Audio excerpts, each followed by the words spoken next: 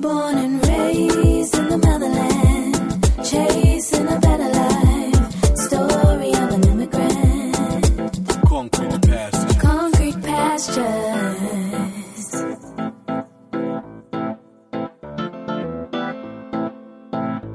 Concrete pastures. Hello, everyone. Welcome back to Concrete Pastures. I'm Nancy Mulemwa-Sisi. As always, I am thrilled to be here with you guys. On today's episode, it's a two-part conversation. I cannot wait to dive into it. For anybody who's new, welcome to the family. This is your space. This is a platform for your fellow immigrants, your fellow dreamers. We inspire each other through our stories. We also give insight on what it's like to be an immigrant anywhere in the world. And if you'd like to inspire somebody out there, please feel free to reach out to me on concretepastures.com. Thank you so much to all of you guys that continue to tune in and support the podcast. I appreciate you. While you're listening, please rate the show. It matters, and I would love to hear what you're thinking. If you like something, let me know. Write me a review. I want to hear from you. FMG Radio, thank you so much for giving us visibility on your platform. Please, let's continue to support fmgradio.com. They are supporting independent podcasters like myself. Let's show them some love, please. On today's episode, Raphael Harry is a U.S. Navy veteran with disabilities, currently stay-at-home dad, certified husband, volunteer, a culture agent. He is a host and founder of White Label American podcast. He was born and raised in Nigeria to an Ija family with some Ghanaian roots. He worked on 3 continents, and he has been to 4 of them. Welcome, my brother, Raphael. Hi, Raphael. Hey, Nancy. How are you? I am good. My fellow New Yorker here. For the audience sake, Raphael is a trooper, and he is on today sick. I couldn't miss this opportunity to have a conversation with him. I said, no, this is just weird. Come on. I don't even know I guess you can call it sick. This is one of those weird ones that I don't even know if I call it, I can't officially call it sick, but I know it's just this weird cough / throat issue that the day it started, I couldn't talk. And then it's been getting better, but it's just, I hate the way my voice sounds right now because it does not usually sound like this. And my daughter keeps laughing at me like, well, your throat is still ouchy? I'm like, yeah, it is. So, because she wants me to crack jokes, and I'm like, probably it's the amount of jokes that I've been cracking that got me to this situation. And when you're a funny person, you still can't, you can't take a break from cracking jokes. I know. So, Raphael, I know you're from Nigeria. I wanted to just take the audience back to what it was like for you in Nigeria. Yeah, well, I'm Nigerian born.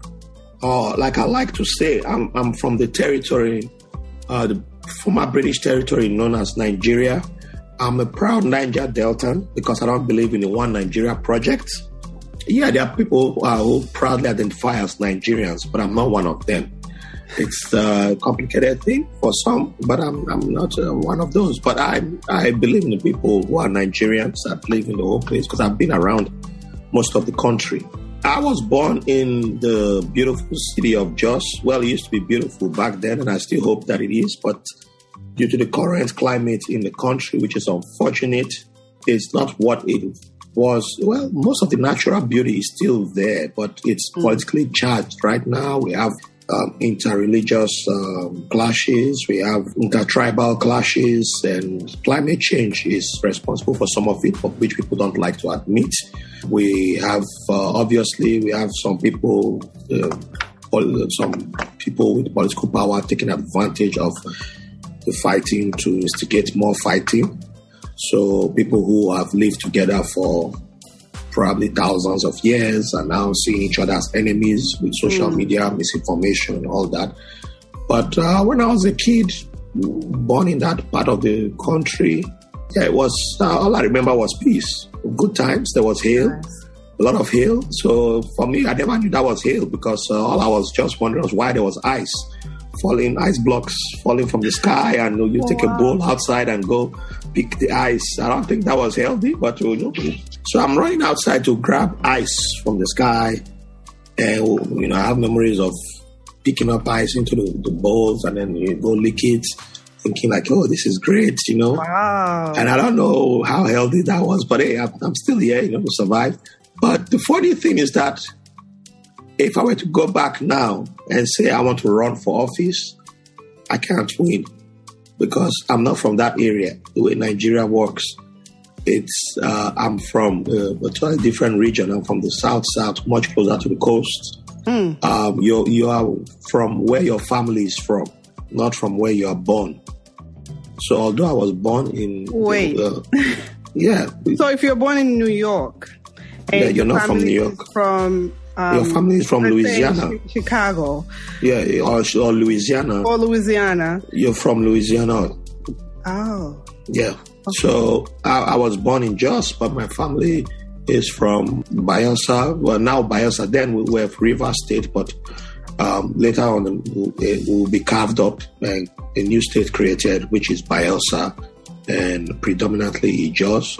I'm from the Ijo ethnic group, which some consider the fourth largest ethnic group in Nigeria. Got it. And yeah, so I'm from there. Although I've only spent a few times in my area, but I've mostly lived outside of where I'm from. But I've always identified with my people. Listen, I also used to love the ice when it fell. Yeah. When it used to rain hell in my country, I used to love the ice. It wasn't a lot of the times, but the few times that it did, I was so curious and just like, oh my gosh, there's ice. And at the time, you already know my story now. I was living with my grandmother, and my grandmother would have like the buckets outside, also collecting water, which was great. When rainy season came, it was great for us to we're not gonna go and fetch water. Yeah. Fetch water. So this way, just like, okay, we'll just put buckets and inside the house and outside the house. We're collecting water. What were you doing in Nigeria before you came to the US? Oh, that's a loaded question. Oh, okay. I got to live in multiple cities around the country for various reasons. Being that my mom was a federal civil servant, I was raised by my mom. My father never claimed me, so if he had, my story would have been totally different because he's a mighty, wealthy person before he passed away. So, yeah, I don't know if I would be in front of you right now. Maybe I would have been a spoiled brat. But so with my mom being a federal civil servant, she got to move around the country transferring because as a federal civil servant, you have to move. So I got to move with her. And by the time she would move to the States, she always had a green card since the 70s, and then she would decide to relocate to the United States in the early 90s, around 94. 93, 94. No, 94. It was right after USA, right in the middle of USA 94. Shortly after that, I would move to Western Nigeria to go stay with my uncle, finish up high school, or senior secondary, as we call it. And then the hustling would begin. So I would, even though they had already filed papers for me, there were things that my mom is kind of strong-headed. So there were certain things which if she had listened, or she wasn't like wanting to control everything, I probably could have gotten my visa the first time she had filed.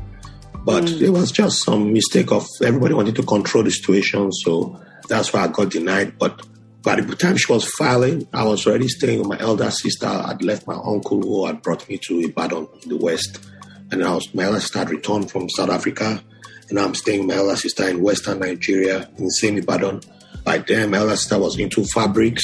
She was a fashion designer and into confectionaries also. Nice. So I started running errands to go buy ingredients for confectionaries, for baking, and for buying fabrics for materials. So everything from making of brocades into agbada, everything, suits.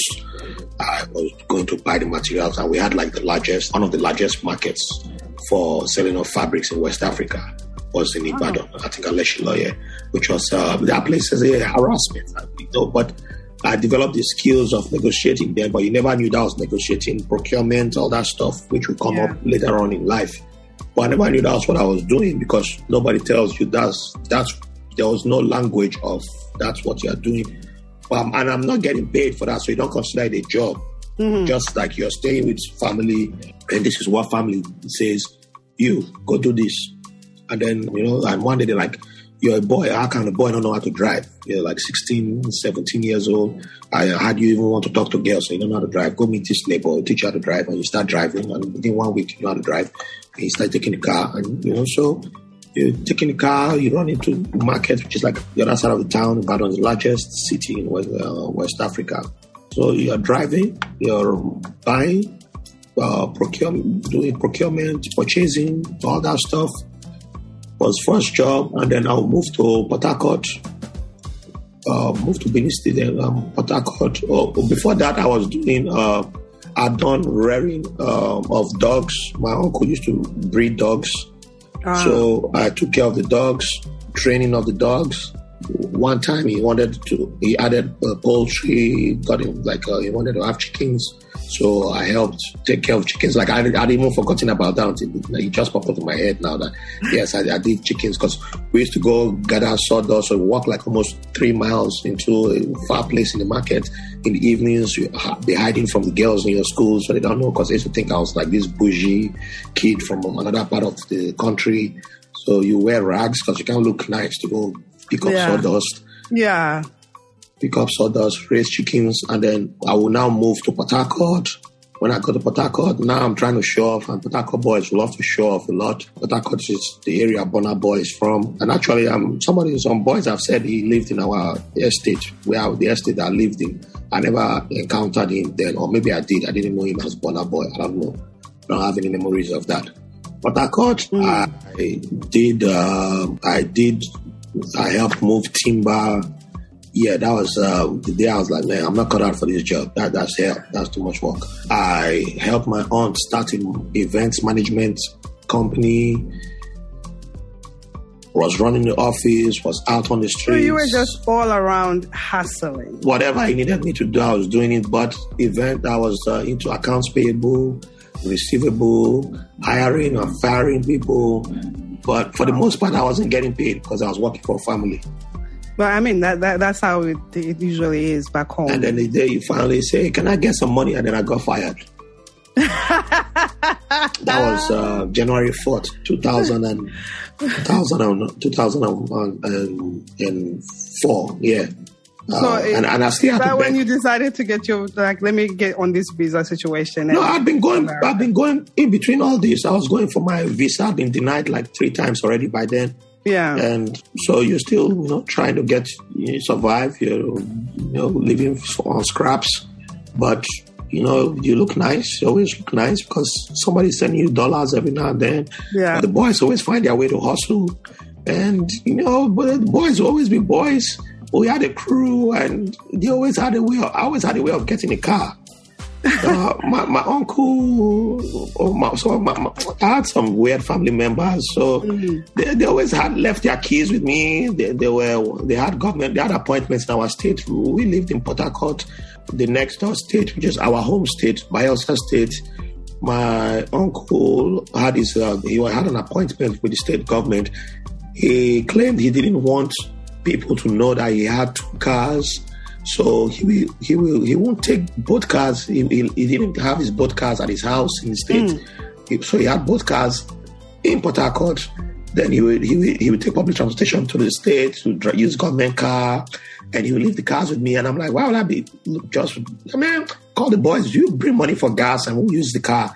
And then the guy will get mad when he hears that I'm driving around. You have women in his cars. Like, this boy, don't have manners. You have respect.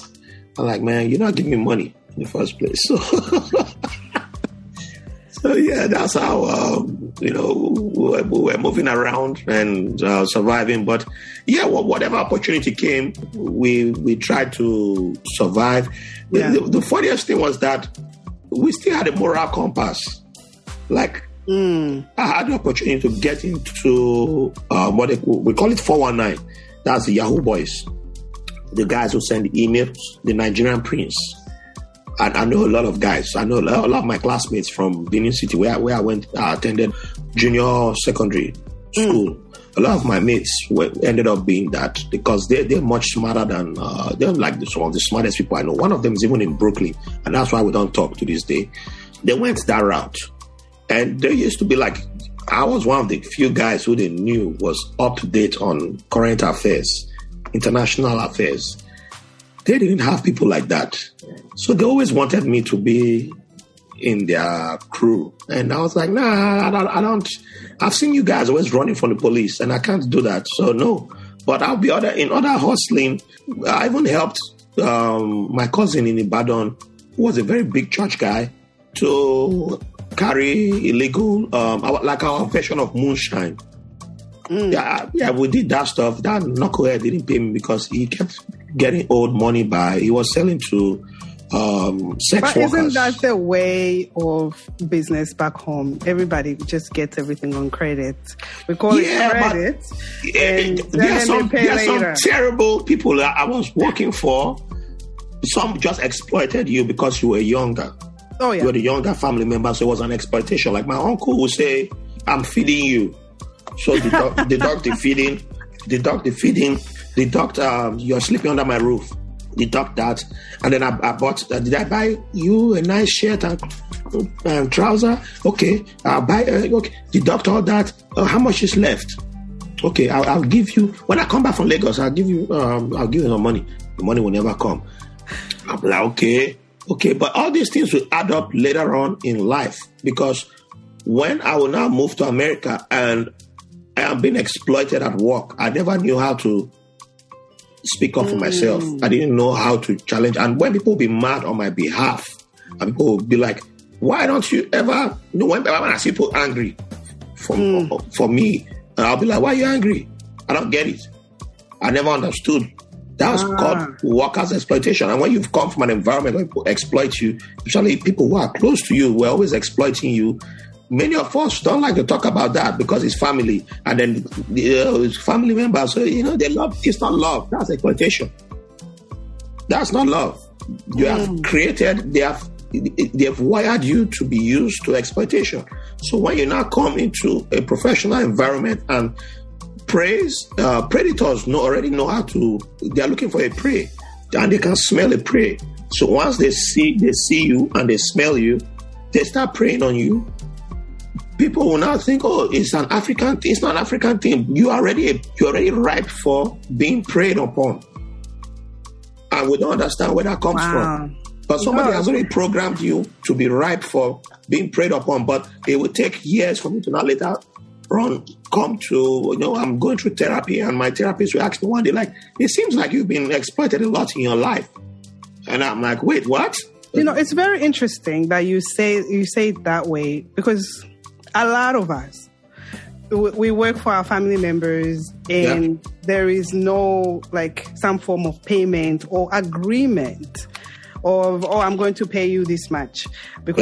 And then the fact that you live in my house, like your uncle was saying, we can all deduct all of those things in there. But I get also where your uncle was coming from. And I get also your side of, exploitation for, I work for you, you're not paying me, you work for your sister, wait. Pay you. Okay, let me give you why my uncle was still wrong. My uncle, I was doing housework in the house. It's not like I'm just chilling, sitting down and doing all of the business side of things. The business side of things was considered part of the housework.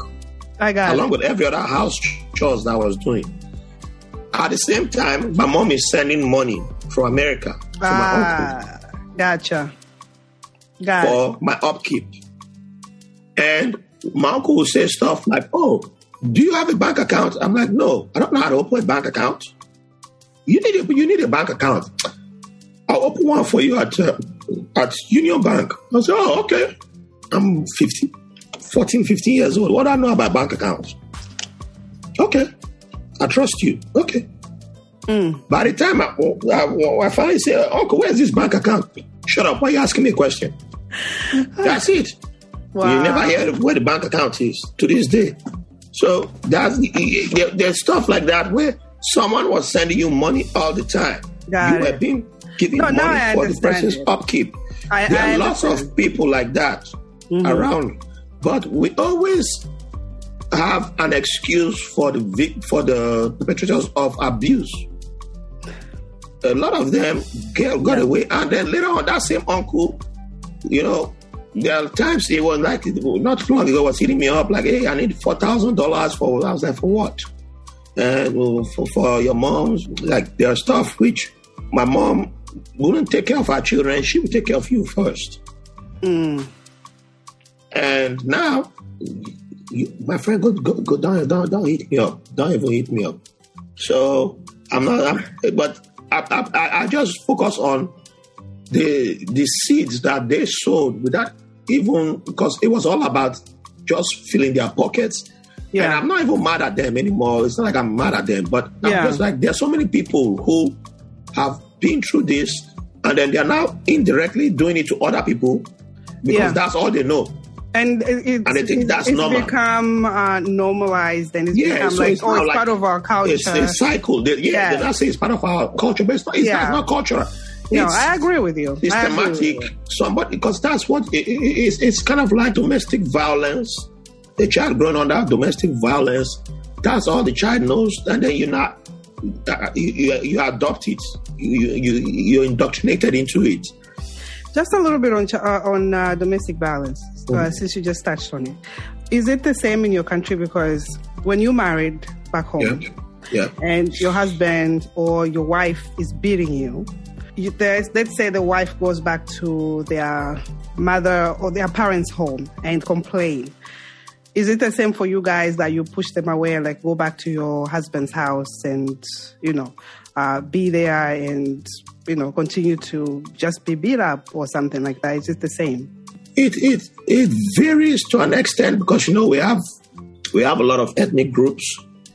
But for the most part, I would say yes. It's done in different ways, like the language that we use from my experience. Yeah. I'll give you examples. So when I was a kid, I knew of one of my aunts who was married to this guy. That guy was just a nuisance. But I was too young to even understand the whole details. But even as a child, I knew that, I think I was like 6. I was 5, 6. I was 6 years old. First time I have the first memory of this guy beating up my aunt. And she lived in a different city. But it got to a stage where he was beating her up, and she used to have miscarriages. Oh my God. And that was the first time I knew the word miscarriage because of this guy beating her up. Like she started having I don't know if it was the beatings that led to having miscarriages, or if he beat her while she was pregnant and she had a miscarriage. Yeah. Or I don't know what, somehow. A mixture of both. Yeah. But I was a kid, and she came. She had a few miscarriages, and then she came over to our house because she was already pregnant, and they wanted her away from the guy. And then she had a miscarriage, and she was freaking out. And I ran into the bathroom because I heard her screaming. And one of my aunts chased me out of the bathroom, like, "Get out!" Well, she was like, "Oh, it's a miscarriage. There's blood.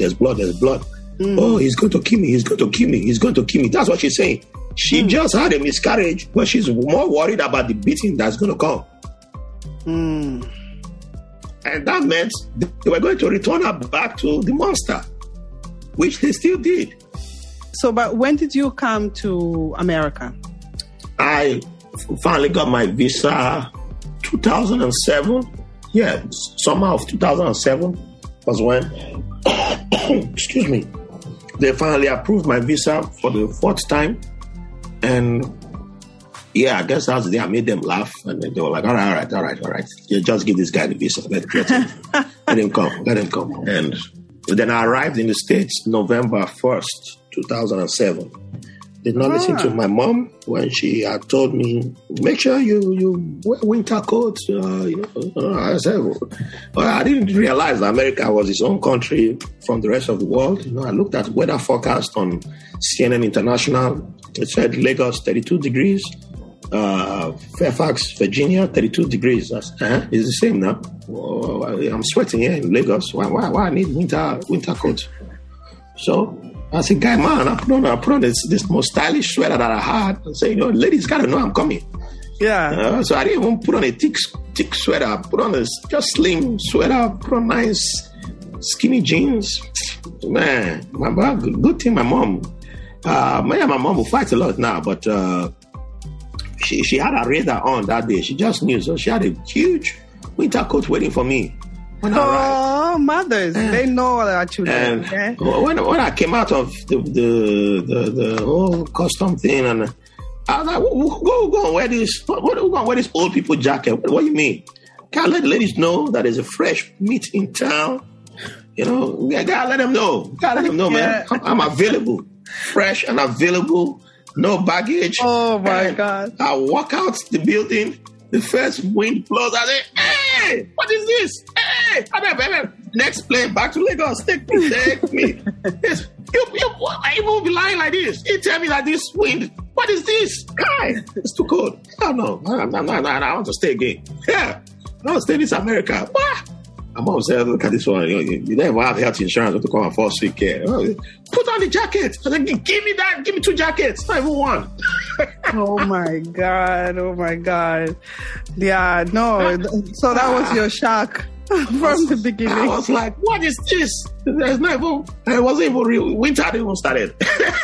Wow. Yeah, November, I mean, it has to get more colder. It was just nice. Yeah. The sun was out there. It was just windy that day, but I was like, ooh. Yeah. Oh, man. So you arrived November 1st. Walk us through how you got into military. You are a vet. Thank you for your services. Well, normally I would dodge and say, I always dodge and say thank you for your services, because I'm like, how much are you throwing to me with the thank you? Because a lot of people just doing thank you for your services. They don't pay me first. Well, hit the donate one. I know, right? I appreciate that. Hit the donate on my website. Yeah, so I arrived and they did the 2 weeks of you're welcome. My elder brother, he was born here. He was brought back to Nigeria when he was age 4, so he grew up there and then moved back in his 20s. So I hadn't seen him for almost 10, 15 years by the time I would arrive. Mm-hmm. So, it was a reunion with my brother and my mom. And then it was like after 2 weeks, all right, the welcome party is over. All right, hustling begins. I said, hustle what? What do you want to do? Go to school? Get a job? I said, okay, I will get a job. How do I get a job? Go get a job now. It's just like, okay. I was like, I don't know. Everything's different. Yeah, it's like, Fairfax, Virginia. It's not like Brooklyn, New York, where you can just walking around. Like, so everything is just, it's not like nobody was like doing. I'm ready to hold your hand. I've been walking. I needed somebody to hold my hand. Nobody wanted to hold my hand, and they're like, oh, well, nursing. All these aunties, every auntie here was in nursing, and. That was like the only option they gave me was nursing. I did not feel comfortable going to nursing, and it wasn't like they explained that there were different types of nursing. It was just like nursing. Everybody's like, oh, this one bought house from nursing. This one bought house from nursing. Everybody, and all my Ghanaian and Nigerian aunties were in nursing. Yeah. Why not a nurse? Go just start nursing. No, I don't want to do nursing. I don't think I feel comfortable working in a hospital. So, okay, you want to be picky. all right, then go work at McDonald's. And they've always been looking down. People who work at McDonald's, Walmart. So, I'm a dude. I just came from Nigeria. You think you know everything. You already started looking down people too. So I'm like, hell no. Well, I go work at those type of places. Hell no. And I've seen my cousins who were born here, or my cousins who had been here much longer than myself. Mm-hmm. They're already in school. They had something going on. Then I'm like, I'm the one who's going to be in McDonald's. Oh no, inferiority complex already kicking in. So no, I don't want to do that. And instead of me even asking those cousins, you're just all over the place. And they're all right, go to school then. So to go to school, I'm struggling to go to outside. Okay, I'll go to school. Now in Nigeria, most states have at least one federal university, one state university, or one state polytechnic, but at least 2 institutions of higher learning. I was expecting the same in America with that mindset. So, you hit Google, type universities near me. Just like, how many universities? Yeah. What? So which one is university? University. Excuse me. And I'm like, whoa. There's so many universities. I don't even know which one to go to. Where do I even begin? Wow. But looking back now, I'm like, man, all I should have just said is, I don't know. I don't know where to begin. Yeah. But, you try to be like, I know everything. I got it. This or that. Mm-hmm. But after a few days, it's always like, somebody will always come up and be like, hey, have you made up your mind? Make up your mind now. It's like you're on a timetable. So you're freaking out. And I guess my mom had been speaking to my distant cousin who had been in the Navy. Mm-hmm. So he had hit me up and to welcome me. Mm-hmm. And he had said, hey, we should talk. And I said, okay, we'll talk. I don't know. So with all the stuff that kept coming my way, they kept thrumming, nursing. I was like, you know what? I have to figure it out on my own, and I'll figure it out on my own. I'll go join the army because I don't know how to swim, even though I'm from a riverine tribe. Yeah, I don't know how to swim since I did not grow up in the villages. So, yeah, I'm just go join the army because army don't do swimming anyway. I don't think army needs to know how to swim. So I was going to join army. So I announced. I figured it out. I'm joining the army, and my mom's like, "Hey, this boy want to kill me." Once you just tell army that you're from Nigeria, they just go straight to Iraq. Hey. They just look at you. From Nigeria, straight to Iraq. Yeah, that's just a stereotype.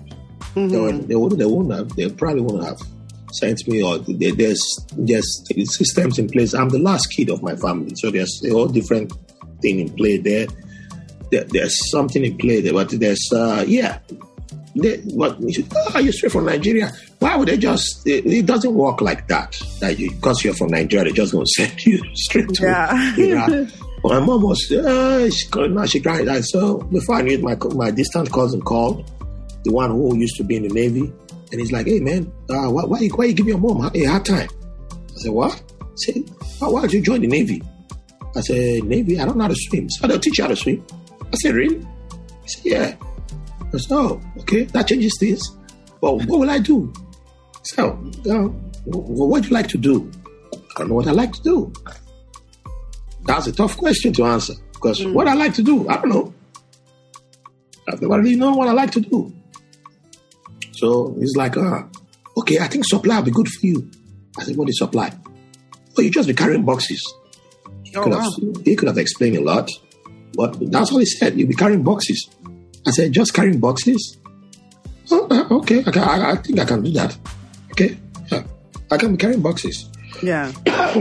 He didn't explain stuff like how evaluations work, how you be getting promotions, how the politics of it. No, he just said, you'll be carrying boxes. They teach you how to swim. And yeah, that's it. Okay, easy peasy. So how do I join? go on the computer, call the recruiting station. You see the U.S. Navy, you see recruiting number.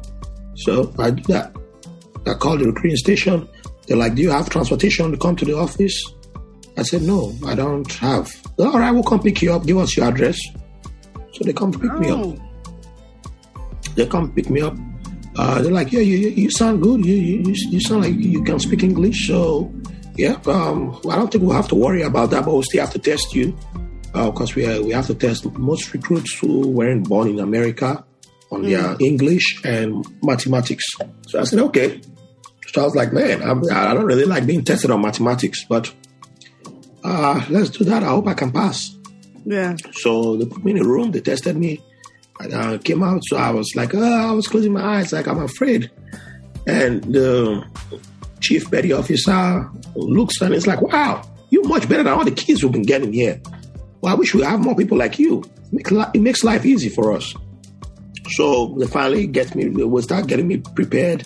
You have to start doing some exercising, and I was taking it seriously, but it wasn't like serious drills, but just to get your mind prepared for, but it's just to, get your mind into the, just to, get your mindset prepared. And depending on which job you pick, some jobs means that you could literally live within a month or two, well, depending on what, no, I'm wrong about that.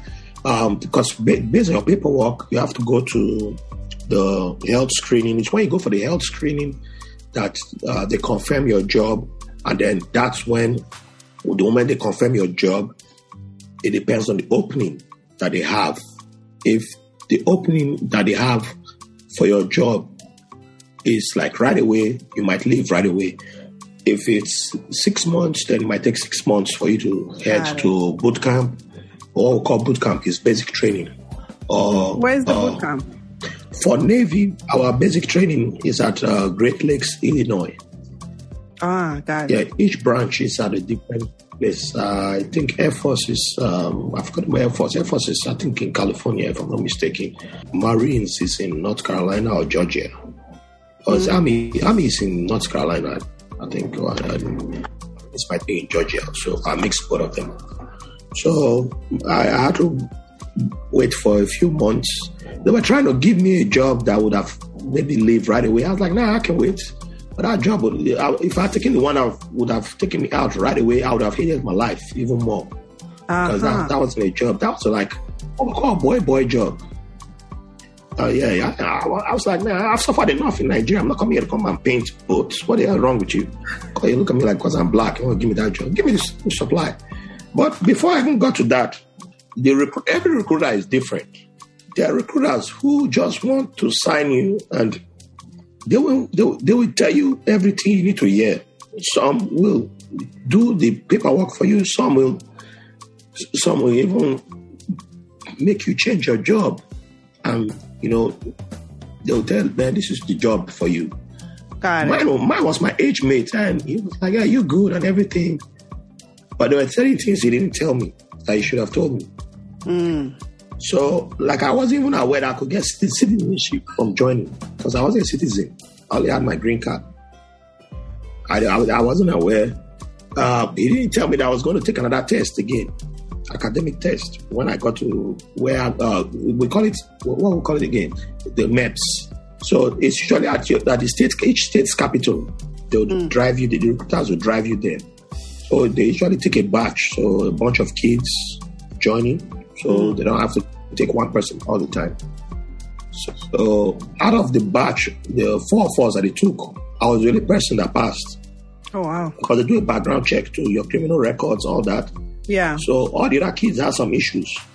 Yeah, I mean, you were new to the country, so you didn't commit anything. No. Commit no crime. And luckily, my Nigerian days wasn't included. So, but when I arrived there, it's like they just walked me to a room and they said, go to the computer. Don't ask anybody any questions. Face your computer. When you're done, raise your hand up. I said, what kind of medical test is that? The guy said, we're doing the ASVAB. I said, what is an ASVAB? You doing something with my butt or what?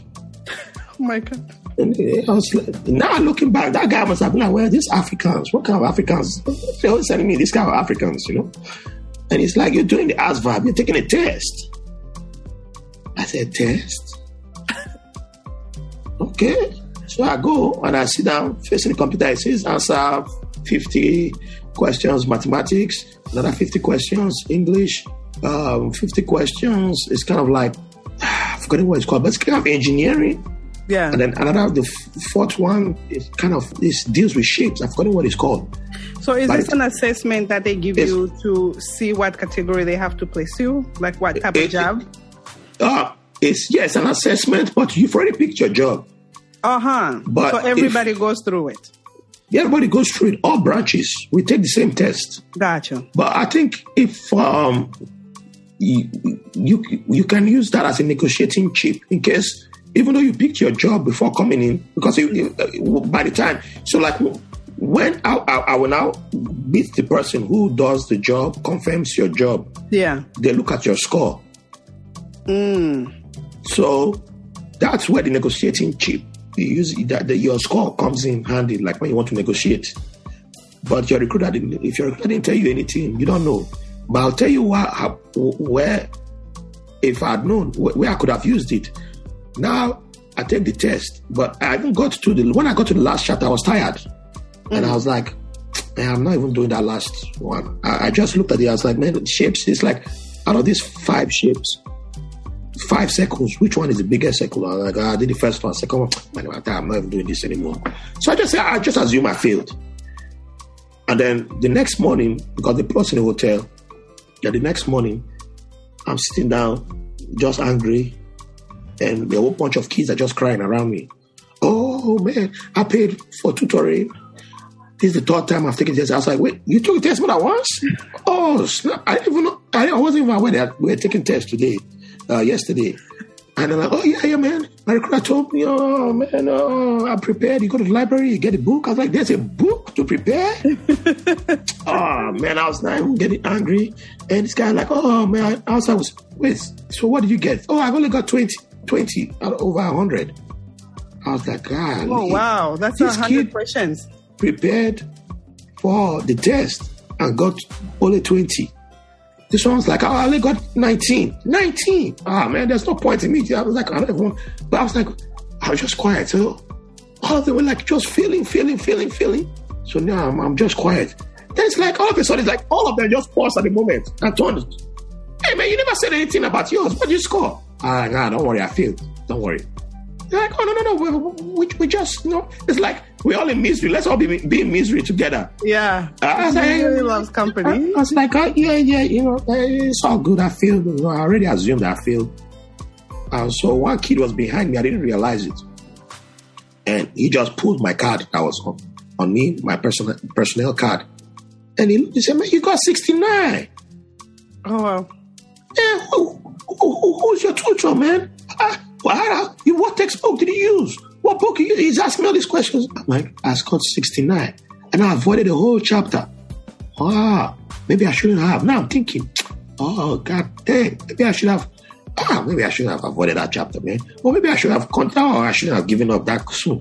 I'm like, let me see. Where do you see the result? Even because I didn't even bother looking at my card or anything. Wait, let me just confirm. 69. And they're like, what job are you doing? I said, I'm supply. They're like, supply?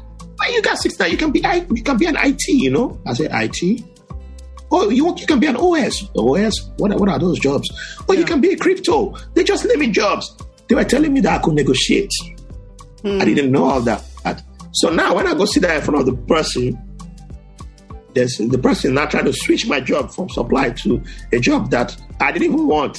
I wasn't interested in because I just realized. But I tried once. I was just like, oh, what about OS? So like, oh, you're not a citizen yet. Only a citizen can get that job. I said, okay. I just said, okay. I can try again. But I could have still negotiated. I still gotten something. Which is where information comes in handy. Yeah. And if you have been prepared, you know. Because later on, after I will join the Navy, I'll now meet people who will negotiate, who had negotiated and got something and then moved from supply into other things, or didn't go with supply, switched their jobs to other fields. And I'm not saying I hate the supply, I love it. But you could get other things. You don't have to just stick to. There are options. There are always options. Got it. So it helps to know, because many of us, we don't know. We just don't know. But I was just there like a deer in the lights, like Yeah. So you don't have a clue, and you're just there. And then years later, that's when it starts to dawn on you, like, oh, so that's why those kids were like, oh man, you got 69. That's high. That's really high. And I was like, wow. So for the branches, and your scores also matters for the branches, because you can also switch from a branch to another branch. Like after you do your 4 years, you can switch to another branch. But how long were you in military? My 4 years, I did my 4 years of active duty, then did 4 years of inactive. I could have, it's a contract. I signed a 4 years active duty contract. Got it. Which means 8 years. Because your 8 years inactive means if World War III had happened, you'd have to go. They could have easily called me back. But I'm glad that you mentioned the part of the citizenship. Once you get into the military, you can actually become a citizen through that. Do you mind just educating our audiences, like what's the process now that you know the information? Yeah, it's still an option. It's an option. It's up to you. Got it. So I know people like one of my boy. I need to find him, see if I can get him on the podcast. He was from the Dominican Republic. He had done 6 years when I met him in Navy. Got it. He had done 6 years in Navy. He never became a citizen. Because he said he didn't want any secret clearance. Because once you become a citizen, you qualify for clearances. He didn't want any responsibility of having clearances and all that stuff. But what does that mean, clearances? Added responsibility. So you've seen in the movie For Your Eyes Only. Well, when you see some action movies where they say for your eyes only when you have an envelope. Oh, yes. That means that person has a clearance level. Got it. To open that envelope. If you don't have a clearance level to open the envelope and you open the envelope, it's straight to prison. There's a system in place. There's a hierarchy. So there's stuff that I couldn't even touch. So like later on with my job, that's why I was wondering when my cousin told me that it was just boxes. It was more than boxes. Being what we call supply in other branches is you only have one aspect of it that you do. Navy is general. So what we call supply in Navy, you're doing transportation, you're handling logistics of finances, you're handling mail, you're handling the finances includes procurement, purchasing, negotiations. Am I forgetting any other thing? Hazardous materials, weaponries. Got it. Yeah, so logistics, you have to know what's in stock, what needs to be replenished, all that stuff. So I did not handle weaponry. I was more on all the inventory and inventory. Yeah. I was on the aviation side. So from got it. anything of jet engines, I carried jet engines. I was driving forklifts. I did delivery. I did ordering of. I ordered a whole bunch of replacement of parts and all that. Then when I was in the Middle East, I was uniforms. I bought and replaced uniforms for whole command, chemicals, inspection and firefighting. I did a whole bunch of things. I'm just curious. Yeah. You guys wear uniform every single day. How many do they give you on the spot? Oh, we like how many? Well, in boot camp, that's where you get. But when I came in at boot camp, it changed because by the time after I left boot camp, the uniforms that I came in to the Navy with, like 1 year later, we changed from that uniform to the blue camis. Then I will move to Bahrain and then change to brown camis, desert camis. And then change from desert camis to the green camis. So the only uniforms that was issued was the blue utilities, which are obsolete, which became obsolete as soon as we switched to blue camis because you had to go buy it yourself. You were giving the uniform allowance.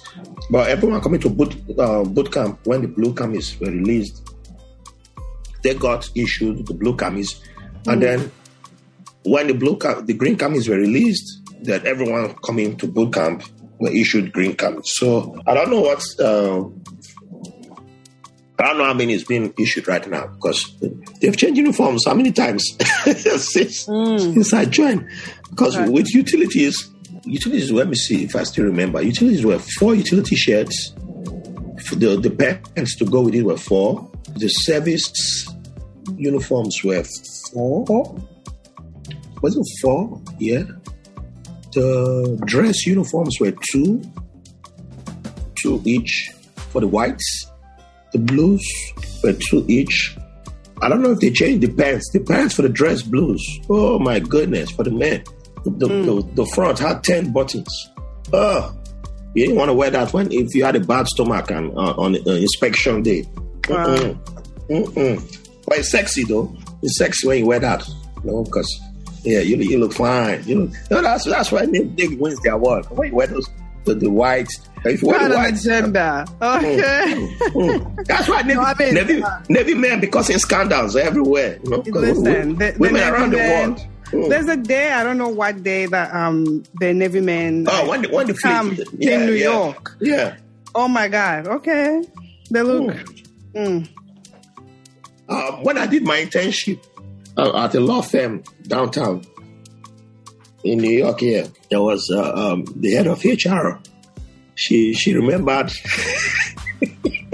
She mentioned Fleet Day, like more than 30 or more than 25 years ago. The look on her face, so she was like, "Oh, I met some cool sailors." I was like, I don't know if you want to keep going with that story. I want to know the rest of the story, but I can tell the sailors gave you a good time. But let's finish the interview, and I think I got the job. I think I got it. Yeah, I can tell I got it. I passed this interview already. She was as soon as she confirmed I was Navy, she was like, "Oh, I had a great time with that Navy fleet. I love Navy fleet. Every time Navy sailors come to town, it reminds me of 25 years ago." I was like, "Oh boy, Navy men." Listen, when they show up in town in New York, they look amazing. Everybody wants to say hi. I was married for a long time, so I'll just admire and just keep it moving. But now when they come to town, baby. Hey. That's why we got many babies around the world, Oh no. Then no. I'll stay very far from that then. I'll stay very far from that. How can everybody find you? You have your own podcast called White Label American. It's amazing. Your conversations with your guests are super inspirational. Thank you. Very educational. I encourage all of you guys listening to us, please show some love to my brother Raphael while you're out listening to Concrete Pastures. Check out White Label American. White Label American. Yes.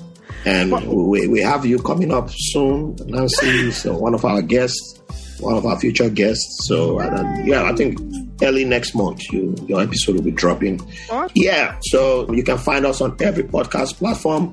The easiest way is to go to www.whitelabelamerican.com. And if you want to get more juice, because we have a lot of good exclusive stuff, then you join our Patreon. And go on www.patreon.com/whitelabelamerican.com. /whitelabelamerican. Or you just go on patreon.com and search for White Label American. You'll find us there. And we're on Twitter, we're on Facebook, we're on Instagram. Those are the 3 social media platforms that I use. I'm also on Clubhouse, but I don't talk a lot. I'm only in culture rooms or nerd rooms, but a lot of nerd rooms are toxic nowadays. There's a Chinese room that I do on Fridays under the House of Athena. It's a very good cultural room where they talk about a Chinese idiom and people from different parts of the world try to interpret it. So I like that room. So I try to attend once in a while. Those are the places you can find White Label American. It's all about bringing down artificial walls, using stories from mostly immigrants, but not limited to only immigrants. And that's all I'm about. And that's what I try to do. Join me. Nice. You, sir, it's been an honor. It's been a pleasure to have this conversation with you. Thank you for having me. I am grateful for all your support behind the scenes, the advice, and just the support that you continue to give me. I'm truly, truly grateful. Another of my mottos is, if you win, I win. I believe in that, and I believe I just love seeing us win, and we're also both members of the Black Podcast Association. Yeah. So I'll a put lot of good everything in the stuff show notes, coming up. how they So, can find you and what we are involved in. I'll have everything there for us. I am so grateful. I've enjoyed this conversation. It's been... Thank you. I enjoyed it too. Thank you again for tuning in today. If you like what you heard, please subscribe to the podcast wherever you get yours. Share it with your family and friends. Tag me on your social media. I have Facebook, I have Instagram, whichever one that you use. I would also love to hear from you. Leave me a review. And if there's a topic you have in mind that you'd love for me to cover, let me know as well. Look out for new episodes every week on Mondays. And I truly appreciate you being part of the community and supporting the community. Until next time, keep dreaming.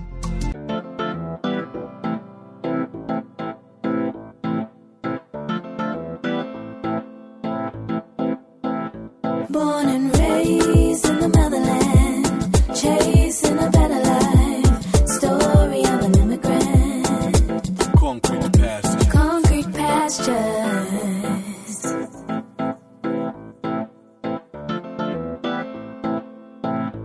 Concrete pastures.